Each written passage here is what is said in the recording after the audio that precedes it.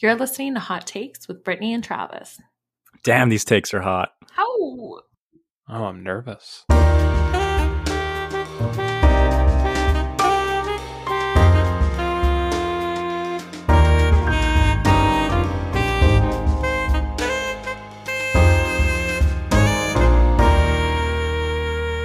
Oh, you boys. All right, let's get started. So we have the pleasure of welcoming Alex Hannan to the podcast today. So Alex, Brittani, and myself all went to high school together back in the day. And Alex and I actually went to University of Victoria together, where we both did most of an economics degree. And Sort of an economics degree. so why don't we start right there, Alex? What did you mainly do right after you left the University of Victoria? I believe you started working at Uber right away. No, not quite. So I left the university in a blaze of glory, as I like to say, dropping out after, I think it was 4 years at Vic, maybe 3. It was also long ago now. It's tough to remember. Mm-hmm. But I came back home, moved into the parents' house, which is everyone's dream after they drop out of university. And at that point, you could say that the trajectory of my life was just skyrocketing. I actually went and I worked with my brother doing like landscaping construction, which I had done for years and years. So did that for the summer, and I'd like to say I made some money, but I was paid in cash and I was going to the bar a lot. So I made zero money doing that. It was ridiculous. And then the winter was coming up and I was faced with 2 options, which was to do snow removal, which if you've ever done snow removal, you'll know is the worst thing you could ever do with your life, or find another job. And so thankfully, right around November of 2016, Uber was launching in Calgary. And I got on board that train, and I've been there ever since. So are you still with Uber now? I'm with Uber now for 2 more days. So depending when you have the pleasure of listening to this, I will be officially unemployed. So that was the main focus we wanted to discuss on this podcast. Thank you for the great intro. It's so good to hear that Uber's going well.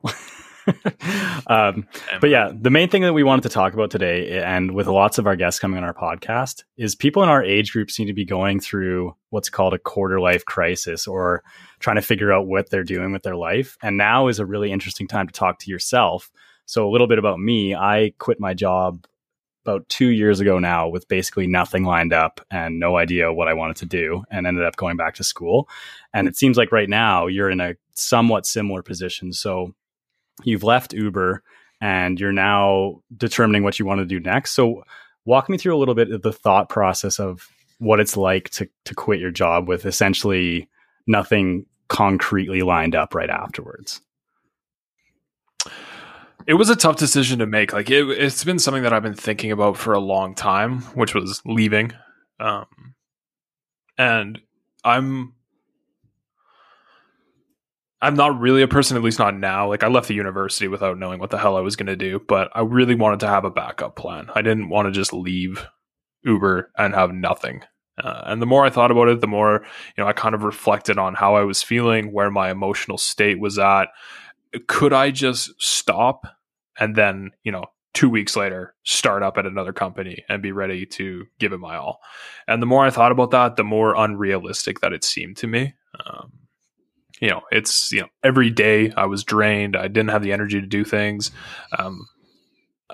And so after a lot of thought, I decided that this was the best course of action for me, was to leave and really take some time. For the first time in a long time, having done something that I did enjoy and that I was good at, and use that to kind of catapult myself into whatever's next. I think I siloed myself for a long time into thinking I needed to be a part of tech. I needed to be, in this industry because that's where I've been. And there's so many other opportunities that I could go for.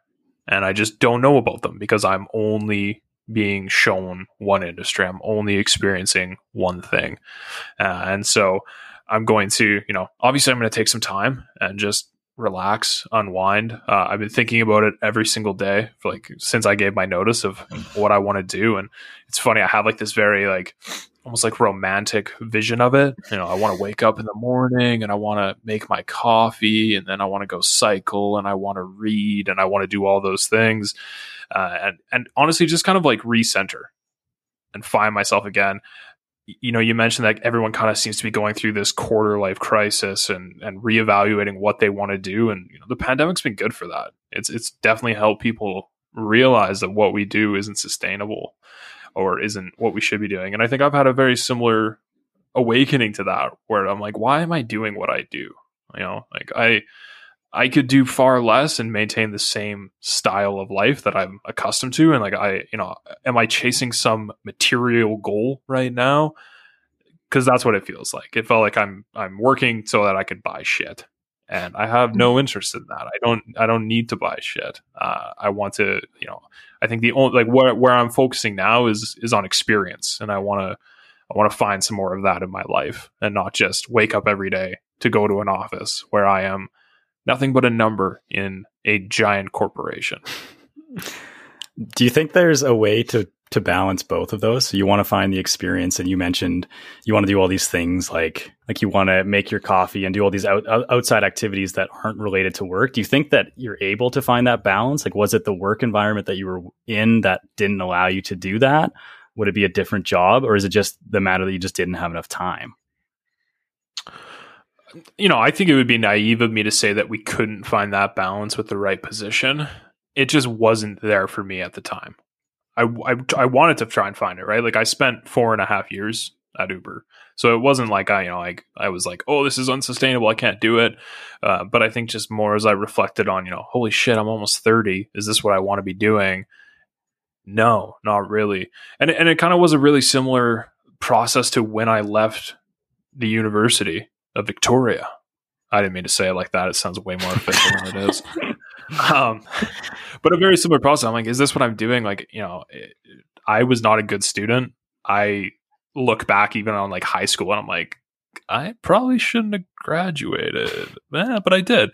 And I was just an awful student. I didn't like to learn that way, and nothing interested me in that way. And so I kind of look at everything that I'm doing now as life experience. I don't regret going to university. I don't regret dropping out of university. I don't regret working at Uber, and I won't regret leaving either, because I know that it's just going to lead me to that next step. And I'm excited to see what that is. Yeah, I think that's a really good way to look at it, is like all the experience you have leads you to exactly the point you're at today. So it's never a bad thing to have experienced something. What do you think your next steps are? And as far as the quarter life crisis goes, how far along the crisis are you? What stage are you in right now? As far as next steps goes, like I said, like just like relaxing for a little bit, figuring out what I want to do next. I am lucky that I have been frugal and I have this opportunity to not work, right? Because it is an opportunity that not a lot of people can say that they can do. Like not everyone can just be like, I want to take 6 months off. It's not an option. And I've put myself in that position by not spending my money. And so, I'm happy to be able to do that. Where we keep using the quarter life crisis, and like, I don't really think it's a crisis. I think maybe it's amplified by the fact that, we're in a pandemic and this huge life change. And I think I would be doing this regardless of if we're in the pandemic or not. Like, it's kind of time, when something has run its course and when it's time to move on. So I don't know where I am in my crisis. When I buy a Mustang in 2 weeks, you'll probably have a better idea. But right now I'm just kind of existing. I think it's interesting, like when you talk about like the whole crisis mentality, I feel like there's just been a major shift in society where it's like before you just like you had to work, then you get married, like you get your degree, you get your job, you get married, you have kids, and there was like this step-by-step plan. And I remember like in high school, like going through, there wasn't an option for me anyway to be like, yeah, you can take your time and figure out what you want to do. It's like you go to university, you finish, and then you do that. And then now I feel there's been this big shift. It's like, yeah, take your time to figure things out. You don't need to do this plan. And so I feel like that's where the crisis kind of comes in. It's like you grew up kind of with this mentality. And then now it's like this total shift, and it can kind of be like, oh my gosh, like I actually can take my time. And that can just be such a big shock factor to some people. Why do you think there was no option for, like you said, there's this pathway that you're kind of thrust into to get your degree and have kids?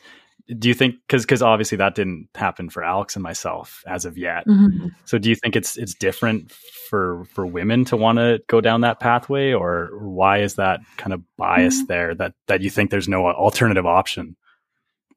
I think it was almost just with like my own family. Like my mom had kids pretty young, and they do say that that kind of trend does carry through. But when you look at like my baby group, like a lot of the women in my baby group, there was 10 of us, they were all 33 or older, and I was 25. So I definitely was like the odd man out. Like a lot of them have put their career first and have built a strong foundation on their career and everything. So I don't think, it may just be like my own personal experience, but yeah, I don't know. I just never have been a big career person. So I think that's definitely part of it. Like I enjoy my job and I enjoy my work, but it was never like my center focus for things. Have you ever felt that pressure, Alex? To have children? No. Mm-hmm. No, I haven't. I have not. I felt the exact opposite pressure, actually, to do everything in my power to not have children. And I'm happy to say that through 28 years, I've been completely successful. Knock on wood. It can happen. Trust me. Thank you can take all the precautions and they sneak on through. Brittany, you've had 2 of them now, so you guys are doing something wrong. Yeah.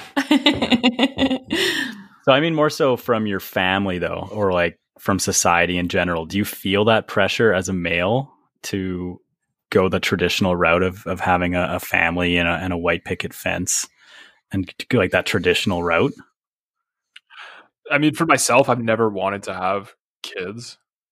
Or I guess I should rephrase that. Like I've thought about it, and the option of like adoption has always come up as something that would be more interesting. So the traditional route of having children, no, it's never really been something that I've been into, and even throughout the relationship, not something that's been something that we've talked about a huge amount.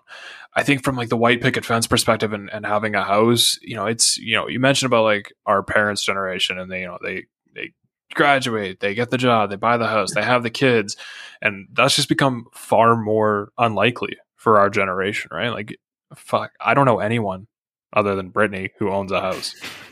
Nobody, right? Well, I'm sure there's some people that I'm just forgetting right now, but it's just not really it anymore. Mostly because earnings haven't kept up with what shit costs, and we can't afford to buy houses. And again, that goes back to my first point of, what am I working for? Am I working so I can buy this piece of land? And that was another reason why I was able to leave my job, because I was thinking, well, like, what am I working for? Am I working to get a mortgage right now? And then once I get a mortgage, am I going to work to pay that mortgage? And like, is that really what I want? Do I really want to be stuck in this endless cycle of like, oh, I owe the bank something?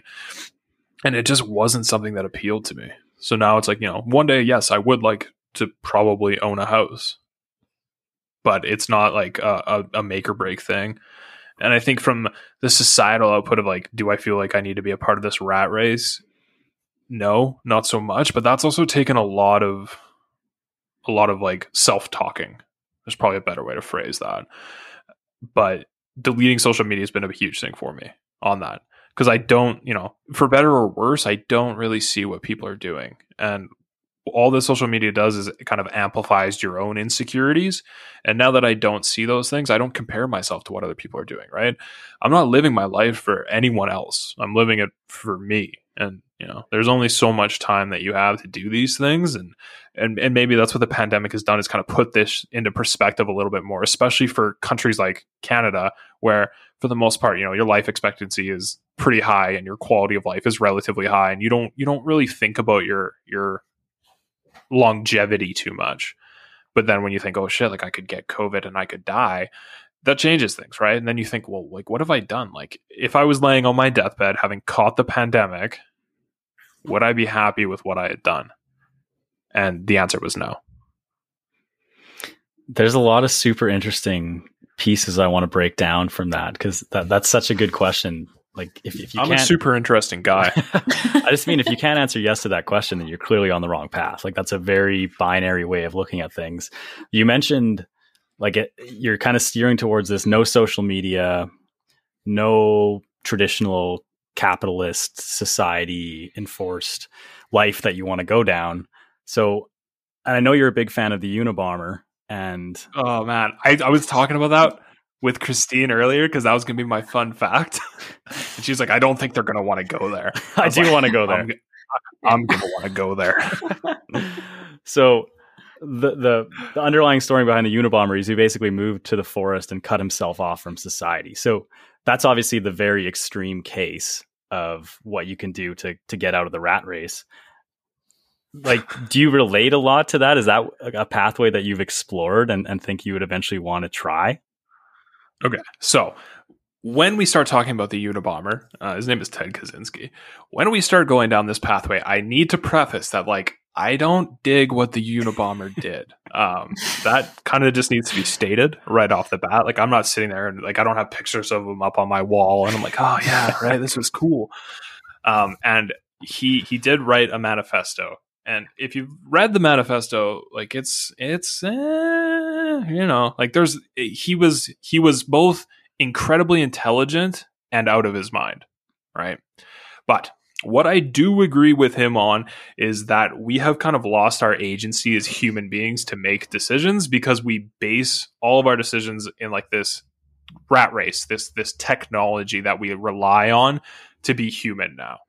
And I think that's something that I've tried to move myself away from.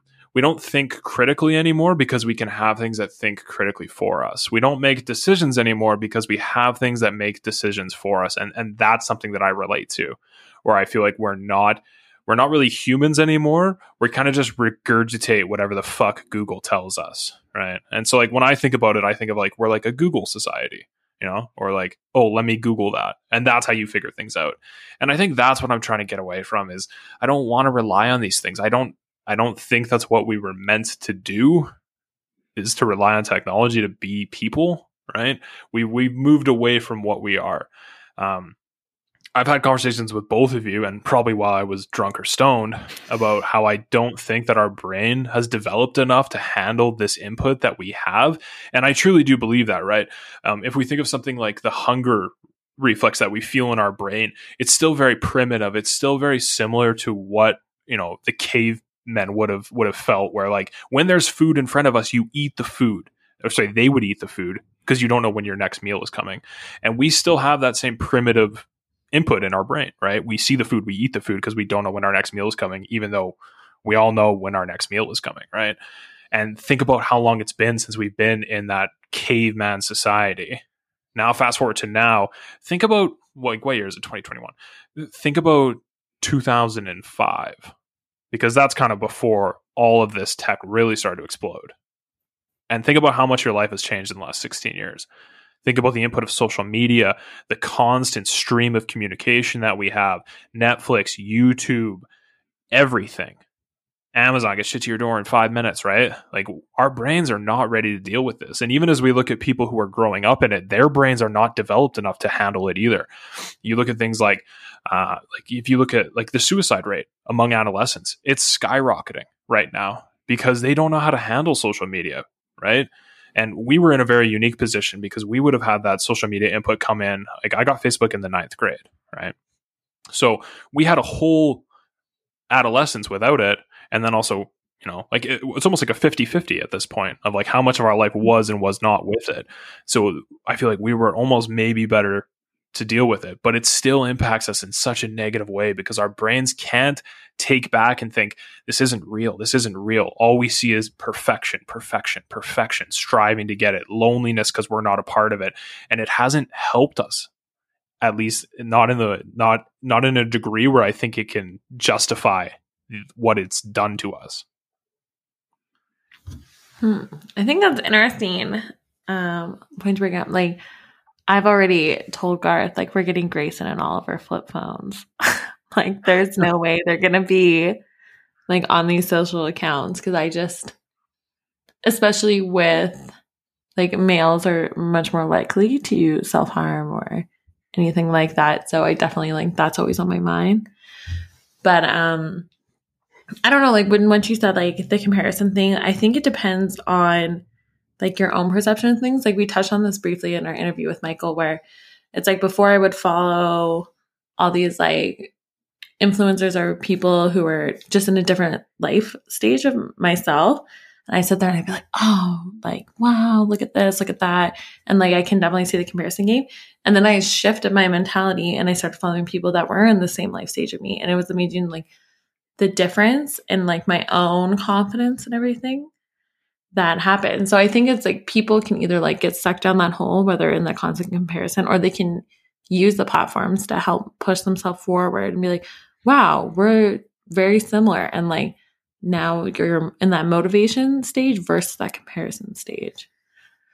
So I think like I definitely see like what you're saying, but at the same time, I think there's a lot of ways that it helps to push people too. That's a good point. And, I'd be the first to admit that my perspective is probably more unique and probably a little bit more extreme than most. But it was like my personal perspective, right? And there are things that social media that I kind of miss about it. I think like if you read the social media or if you read posts about people who are like, I quit social media for 30 days and this is what happened, right? And a lot of them talk about like more fulfilling connections with the people that they knew because they had to reach out more intentionally to those people, right? And that's definitely an area where I've struggled. I'm not a person who does that. I've never been a person that does that. I'm the kind of person that can go months without talking to somebody and then be like, oh, great, like let's catch up. Because I don't need that constant input. And not everyone is wired that way. And it doesn't work for everybody, right? Some people, whether they have social media or not, would be intentional with reaching out to people. And so, yeah, there are areas where I think like, at times I'm like, oh, like I haven't talked to so-and-so. Like, would it be easier if I just had Instagram? Like, could I just like, send them a funny picture? And then they're like, oh, okay, great. I've had my quota of communication. Or should I be more intentional? Should I be making that phone call? Should I be booking that time in to have that conversation? Should I be writing them a letter and sending it into the post? Have you seen your overall consumption of social media just be replaced with other forms of media? Because you mentioned that you've kind of cut out all different forms of social media. And I think to usually drop a bad habit, you need to replace it with something else. So have you found a balance there? Because I'm also struggling to cut ties with all of my different social media platforms, and it becomes increasingly difficult if you're trying to start something like a podcast. Like, how do you cut yourself off from social media? So I'm curious, like, what your strategy has been to eliminate it, and if there's any alternatives that work better for doing it. So first of all, that's a loaded question because you already know the answer, but we'll share with everybody. Like I use Reddit, and I don't view Reddit in the same way because a lot of my issues with social media come from comparison and trying to like play that rat race. And to me, Reddit is like, it's mindless, but it's also informative. But I also don't like, I don't see Reddit and go, oh, I wish I had that life, right? Oh, I wish I was doing this. Oh, like, why wasn't I invited to this event? Or, oh, like, I could have been at the bar and that looks like so much fun, right? Like I use Reddit to read funny articles and kind of like find like weird, unique things that I'm interested in that another group of people are like passionate about as well. And I also don't use Reddit in a social media sense. Like I don't comment, or like I comment very infrequently. If I think I can drop a funny office quote somewhere and get some upvotes, I'm like, yeah, like I'll probably do it. Like I've had Reddit for years. I probably have like 10 comments. So I'm not really using it that same way. And for all the other ones, I just kind of decided one day. I was just like, I just don't want this on my phone. And I think like the biggest thing for me was after deleting it, and then, you go into that kind of like almost autopilot mode where you unlock your phone and then you click on where your social media used to be and you're like, why did I just do that? And then you don't know. And it's like, that was the biggest thing for me. That was when I really realized like I have a problem. Like I'm addicted to this. I'm addicted to what it's giving me, and I need to find that somewhere else. I think like the biggest thing for me that I've tried to replace it with is reading. That's probably where like, I don't sleep with my phone next to the bed. I have books next to the bed, and that's what I'll do. Like when I wake up on the weekend, if I want to do something, I'll make my coffee and I'll read. Before bed, make my coffee and I'll read. But like before bed, do the same thing, right? Like pick up a book and do it that way.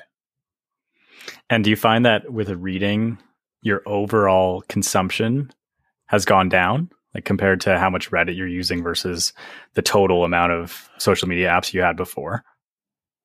It's tough. I don't know. I never had the screen time on when I had social media, so I don't know.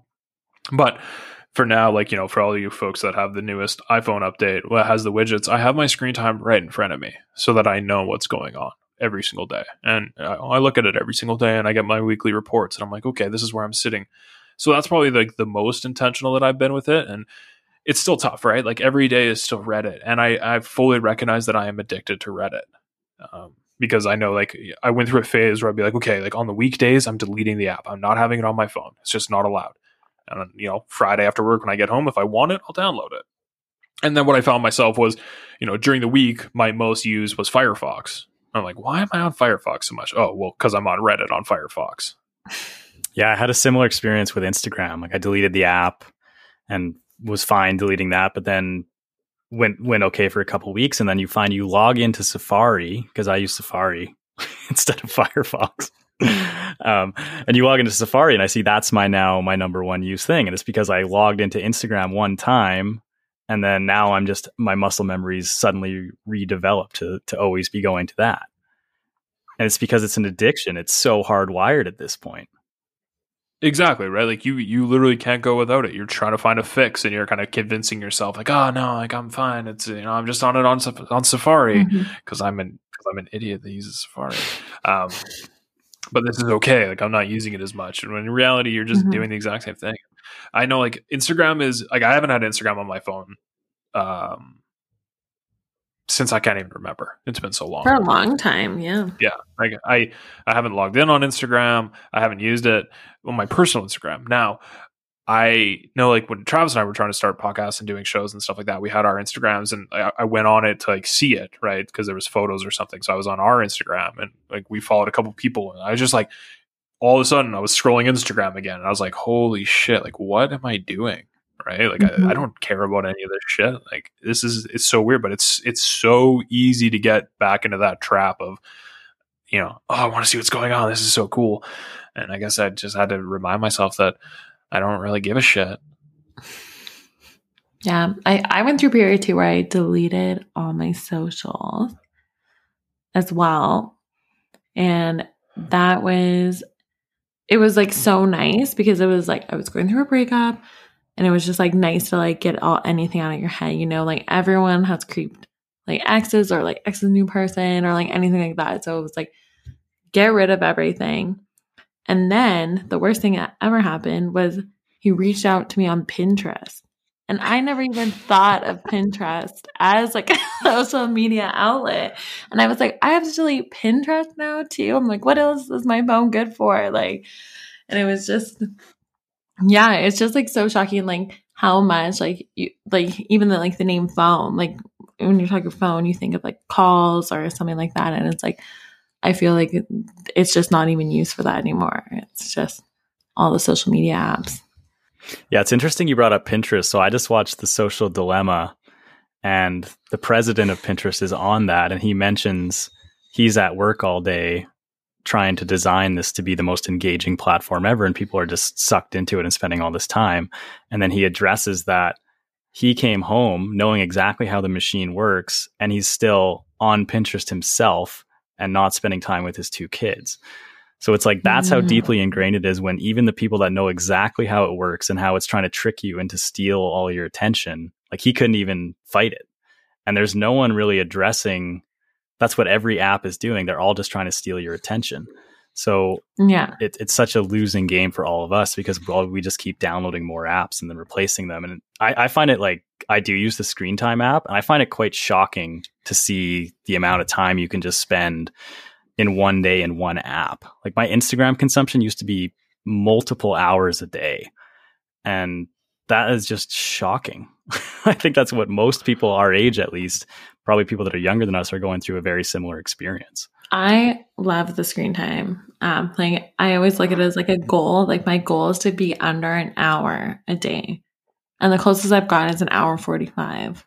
That's not close at all. I'm always I know, but like I'm like trying so hard. I'm like, I'm gonna get under an hour. I'm gonna get, but like part of mine, like the most I probably use my phone is for FaceTime because my parents are like, Grayson, Oliver, blah, blah. But that's like our number one. Well, I wouldn't call FaceTime a bad app. Like that is still that No, face-to-face FaceTime is connection.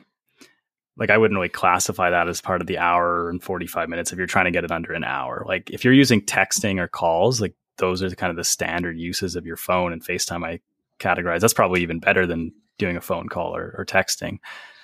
No. But when you look at all the other different apps that combine, it's quite shocking. And I think the only approach is to just cut out every single one of them and then try and just handpick like the 2 or 3 that you might use. But it's a lot more difficult to implement than it is to say. Yeah, and I think it's also situational, right? Like you talked about like starting a podcast or really trying to have any presence online or market yourself at all. There is no other way right now than to use social media. And, you know, I've even had conversations with Christine about her social media use, and like, you know, she runs a business. That's where she generates clients from, right? And so like it is completely different, and I think you have to be even more intentional with it at that point. You know, I just looked at my phone usage. I'm at 2 hours and 20 minutes today. And I was like, okay, like what the fuck did I spend 2 hours and 20 minutes doing? And an hour and 20 minutes of it is Reddit. I'm like, okay, great. I can't tell you a single thing I saw on Reddit today that was memorable or informative or useful or that I'll remember. And I think, again, that's part of the problem is like we're just so engaged, which is completely corporate bullshit talk for addicted, that we can't stop engaging. Yeah, our brain exists in this state of being overstimulated all the time. So anytime you feel a whim of boredom or anxiety or anything, you just reach for your phone. And then after you've got your phone in your hand, it's just muscle memory to whatever app you use the most. Like for yourself, it's Reddit. And for Brittany, it's Pinterest talking to her ex-boyfriend. No, that is not true. No, don't spread the rumors. That's a hot take. You heard it here first. No. Yeah, if you guys want to jump into Brittany's DMs, Pinterest is where it's at. Yeah, it's Brittany with 2 eyes. No, it's interesting. We looked at this one thing, or article, I should say, in my school, and they talked about how like ADHD rates, because our school, there's a lot of children with ADHD, and they were saying like the contributing factors like of technology, and they're saying it's like harder and harder to diagnose ADHD because they're like everyone's like a little bit ADHD, but it's like you can like focus it, and you're like constantly jumping from like app to app to app to app to app, and you're kind of like almost like tunneling your ADHD, where beforehand like you could really tell like who was, who wasn't. Because like phones have almost become a fidget because they're allowed in a lot of classrooms, where like before there was no phones or anything. So you could see this kid like wiggling or doing whatever, and you knew that they were ADHD, where like now you see kids, and if they're wiggling or if they don't have their phone, it's like, do they want their phone to look at, or is it genuinely an issue?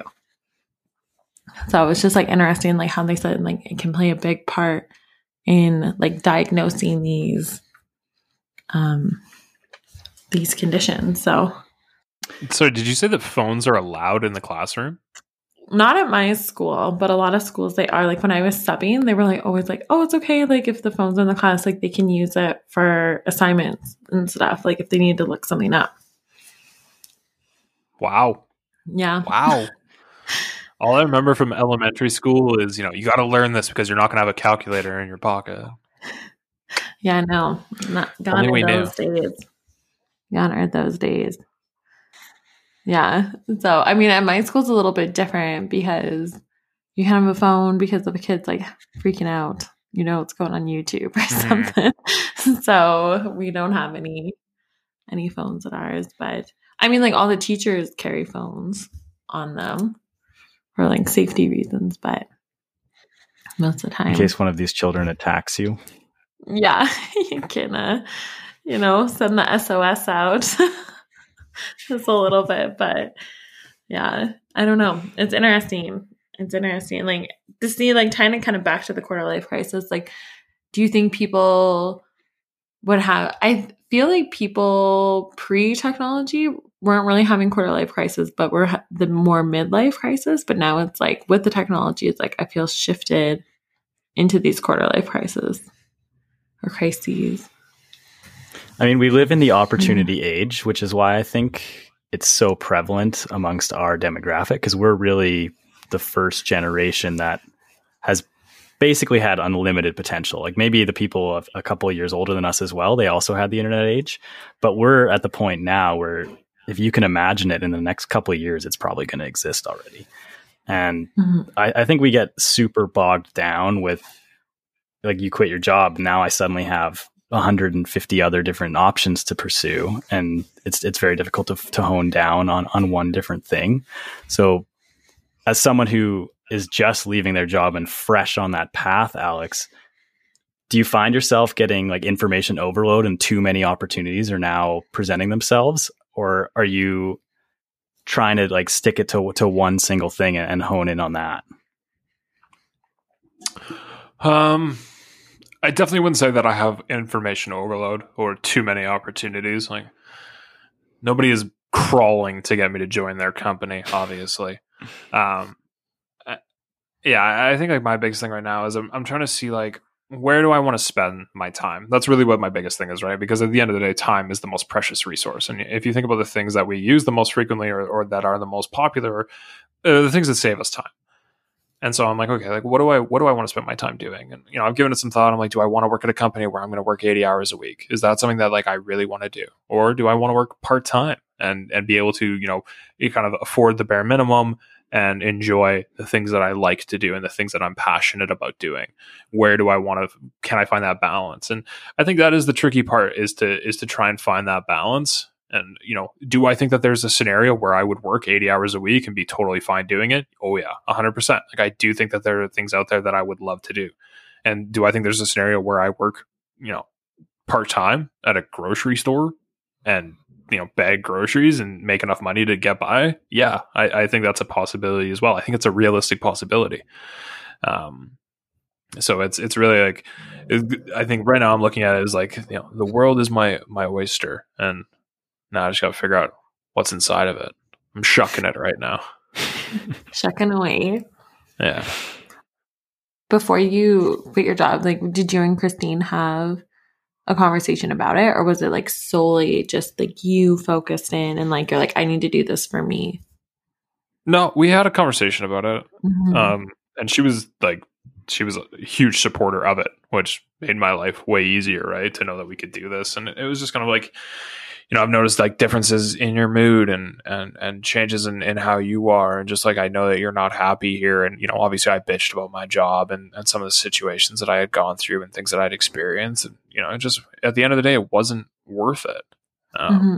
Like, I wasn't being paid an insane amount of money, but I was comfortable. Right. And I'm willing at a weird time to give up that comfortableness. And, it's kind of weird. We were going through our kitchen this weekend to take a bunch of stuff to Value Village, trying to downsize a little bit.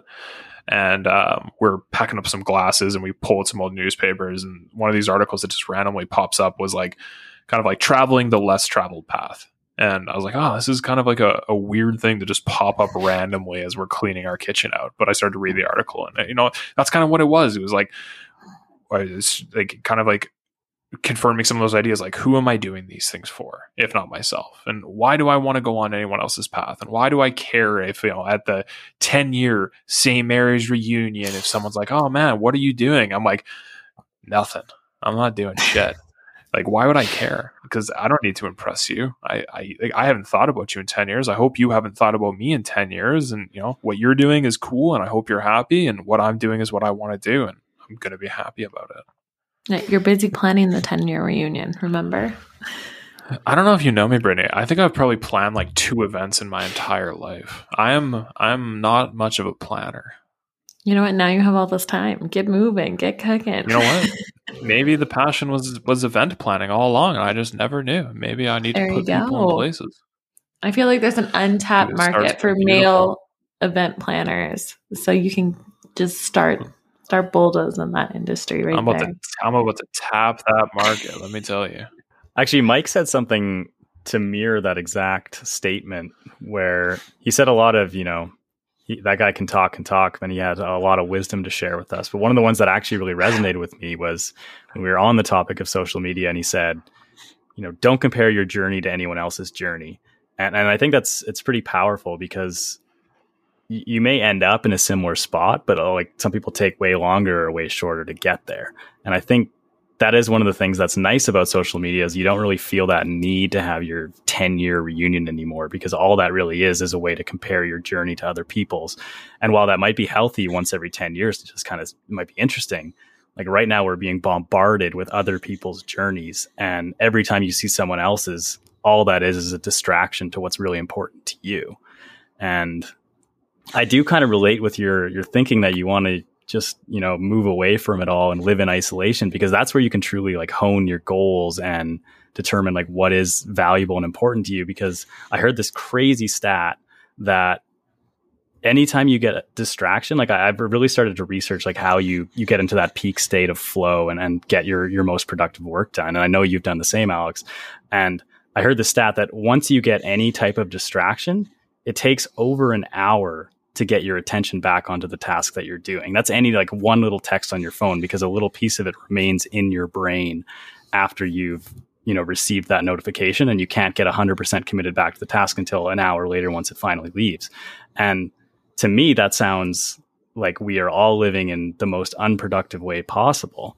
So I know we've both kind of got into minimalism, and I get what you're saying, but how extreme do you take this? Like, are you seriously contemplating you just getting away from it all? Like, do you think that would be beneficial? I mean, like, I think I answered this earlier. Like, probably not, right? Mm-hmm. Like, I'm not going to run off into the woods as much as maybe I would like to and would enjoy that. But I do think like I'm moving away from, that consumer, or like that consume just to consume mentality, that I want this because I want this. And it's funny you mentioned minimalism, because a couple of weekends ago, Christina and I watched the new minimalism documentary on Netflix, which is with those two guys. It's just like a revisiting of it. Yeah, you know what I'm talking about. I watched it, yeah. And literally immediately after, I walked into my closet and I started pulling shit out. I was like, pulling shit out. And I got rid of like probably 75% of my closet. Wow. Just gone. Yeah, donated it. Felt great. This is my little plug to myself. Everyone, I donated clothes. I am a god. But I just pulled it out. I was like, I don't need this. And I did it with everything. And now I walk to my closet and I'm so happy every day, because I'm like, this is just what I use. When I'm folding clothes, there's not that many. When I'm shoving things into my closet, I don't have to move shit out of the way. It's just, this is what I like to wear. And I think that's also been changed in how I buy clothes. Now, how I shop is interesting, because I'm a large human being. And so it's not always easy to find things that fit nicely. But like, I've been thinking a lot more about secondhand, or like we've been going to Value Village and like just trying to find pieces here and there. And like even things for the house, it's, I'm going to go to Value Village and I'm going to buy things here instead of buying it on Amazon. So I think in some regards, I'm definitely trying to move away from those things. Like with my cell phone, generally when I'm at work, I put my cell phone in my bag and I leave it. And I don't touch it. Even once I'm home, it generally will go, on a charger, and it'll sit there. Mostly because I don't trust it, and maybe this is a little more conspiracy than we want to be, but I don't trust them. So I don't generally like to have conversations in front of my cell phone if I can help it. But I also wear an Apple Watch, so really, does it kind of matter? I don't know. There's a bunch of double standards. I can't be fucked to keep track of all of them, but like I am trying to move away from it. I just think that you don't need these things to be happy. And I was thinking about this actually, kind of in advance of this, because I figured this is where this topic was going to go, because I know both of you and I know what you want to talk about. I was thinking about money, and I was thinking about from day one at Uber versus what I make now at Uber. And it is a significant increase from what I was making to what I am making. And I thought about when I had got those increases, and how did I feel when I got those increases? And then how did I feel after? And so I kind of looked at, I could see like it's all laid out very cute in a nice dashboard. So they can show you how much more you make, and it's very official, and look at this. And I thought back to the times when I had got those increases, and I can't remember being any happier. And if anything, I was probably less happy. Because with those, came that responsibility, came that increased pressure, came whatever came along with it. And I, even as I was making the decision to leave, I thought to myself, how much money would it take for me to stay? And the numbers that I was coming up with were outrageous, because I was just like, you know what? Like there is no amount of money that they could pay me to stay right now that is realistic, right? Like that was the point I was at. It wasn't something that interested me anymore. And I'm thankful that money is not my number one motivator in life, because then, some people are driven that way. Some people like the money and they'll keep pushing at it. But that was eye-opening for me to know that even with the amount of money that I made, I never noticed this huge increase in happiness. And if you're not noticing that, it's kind of the same metaphor I used earlier. If you're on your deathbed, right? Like if you're not noticing that, then what the fuck are you doing it for? Right? Like, am I doing it so I can retire in 40 years? It's like, I may not make it to retirement. Then what has this all been about? And that's a tough conversation to have with yourself too. But I think it's also an honest one, right? Especially in today, right? You may not make it, right? You could wake up tomorrow and get hit by a fucking bus, and that would be it. And sweet, did you make enough money? Did you get that raise? And again, right? Like this is just me, and not everyone is going to resonate with this. Some people are going to be like, "Wow, Alex sounds like a fucking idiot. Like, what happened to that guy? Who hurt you?" Right? But it's just what's been important to me, and it hasn't been those things. I think that's so valuable to determine now. Like we're all going through this incredibly challenging time together, and we're almost all in our 30s now. And I think discovering that you're not 100% driven by money when you're in your 30s versus in your 60s could completely alter the course of your life. So that's so empowering to kind of discover now. Do you think that with this pandemic, like, did this accelerate your idea to leave your job and find something else? Or was this entirely written on the wall already and you were destined to go down this path? It was just maybe pushed back a year or so. It's tough. I was actually looking back at my journals from the beginning of 2019, and it's actually pretty funny. I started a journal right at the beginning of 2019, and my first journal entry, I'll share it with y'all. The first little entry was it was 2 a.m. Like I think it was January 4th or January 5th or something like that. It was 2 a.m. and I was laying in bed. I couldn't sleep, and I was drinking water, and I spilt an entire mason jar of water on my bed at 2 a.m. And I just wrote, "Great, like 2019 is off to a fantastic start." And little did I know what was about to take place. So a little precursor there, but it's but sorry, to come back to the journal, I was also reflecting earlier in the year of like, it had been a year since I had taken on more responsibility and doing the job that I'd done. And to me, I was doing a good job and I was in a good place. And I was kind of like finding myself and really honing in on the skills that I was developing, and thought like, I can do this, because I had experienced quite a bit of imposter syndrome when I first started, which I think is inevitable. I don't think anyone goes through a new position and doesn't feel some kind of imposter syndrome. And so I dealt with a lot of that. And then as I was coming out, I was like, I can do it. And so I guess, yeah, like maybe the pandemic did, or maybe it was just the changes in my mind of where I wanted to be. But it was definitely amplified over the last couple of months. So this is not what I want to be doing anymore. And that was, I think like, had I been laid off in May when Uber did huge cuts of layoffs, I wouldn't have been all that upset. And I think like that was the biggest telling point for me at that point. I was like, okay, like I would have been fine from an emotional standpoint. And so at that point I was like, okay, I'm not totally invested. And, it may have also opened me up and to some of my naivety of thinking like, oh, like I'm at this company and I've been here for a long time. They're going to value me, right? Like I could have been snipped that morning and no one would have cared. It wouldn't have made a difference to anyone's life but my own. And so that's another thing. I'm like, why am I busting my ass for a company that views me as a number? If I'm a number to them, then they are a number to me. And, at the end of the day, that number it wasn't enough for me to want to keep doing anything.